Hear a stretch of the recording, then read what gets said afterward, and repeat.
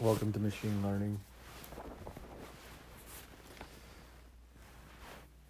I remember taking a college class on public administration, and we debated whether a leader should be expedient or a leader should be moral. And then we did case analysis of leaders that we felt that were moral and leaders that we felt that were expedient. One thing that I realized is that you often see in politics leaders that are expedient or leaders who are moral. And that becomes a plank for support or not support. Well, when we're dealing with people, you cannot be efficient with people. I think that's interesting because if you're being efficient with people, it sometimes is perceived as pushy, not compassionate, showing no empathy, or even that they don't matter. So how do you deal with people? Well, how do you interact with people? And one of the things is our deepest emotional need is to feel loved. We want loving relationships. Love is the best motivator. And our deepest emotional need is to feel love. So now we talked about there's three different types. We have emotional body, we have our physical body, and then we have our spiritual body. And those three entities combine to make us who we are, our essence. And so we have to ask ourselves, have our hearts been softened? Meaning, can we be emotionally honest with others? And can we acquire peace? And where do we get that peace? That comes from our spiritual body. When our spirit lines up with Christ, we feel peace. His spirit is one of peace. His spirit is one of love. So when we are aligned and connected with that spirit, we feel both peace and love. And that is the part of the emotional healing work that begins to work.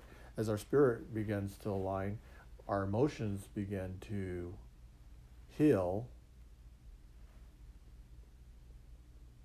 and we see things as they are. It's now okay to share our feelings. It's safe to share our feelings. And we believe that God can help restore us. What does it mean to restore? At some point in our life, we did feel peace. We did feel love. And that was a strong factor in our identity. But as we are restored, God, and we submit our will to God, God can give us faith. That is a gift. Faith is actually a gift. We might not at this point, one might not at this point in their life feel power, feel faith, feel love. But as they look to God and gain His support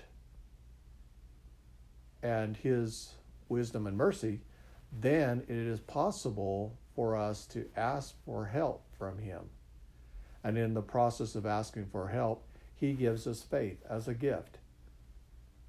And so at some point Along this process of praying and asking for faith, we then become more confident and we're able to prevail through the trials and tribulations. And that's the atonement. For a long time, I didn't realize what the atonement was. I thought it was just forgiveness of sin. And then I realized the atonement was far more than that. It was Christ is like a partner with you. He helps you. He comforts you. And so you can get additional strength and power from him through that relationship. We can work on our relationships with others. We can seek forgiveness. And in some ways, maybe we can motivate them to help them find themselves. Maybe they can see something they like in us. Maybe they see and feel a good spirit from us, and they like it. We can demonstrate love courageously. I think love does require courage. The more I think about people and wanting to go talk to them and say hi, I think it's important that we say hello to people and show them we love them. Feel a change in your nature. We feel a change in our nature. How are we supposed to love others?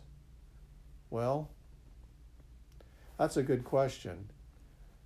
First of all, I think you have to feel safe to love them, which means that you'll have to have common ground. Find areas which are universal and focus on those universal areas that allow you to feel safe enough to show them that you love them.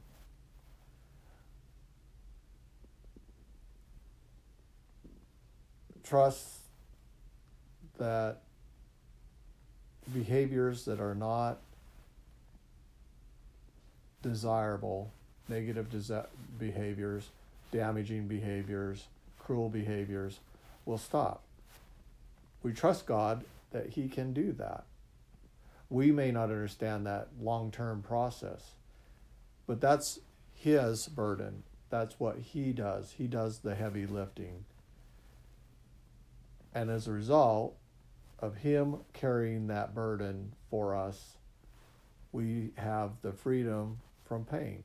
We can, if the pain is really serious, we can detach for a while, slow down, reflect, and ultimately, as Christ said, and as the Buddhists say, show compassion to others. Reduce suffering by showing compassion.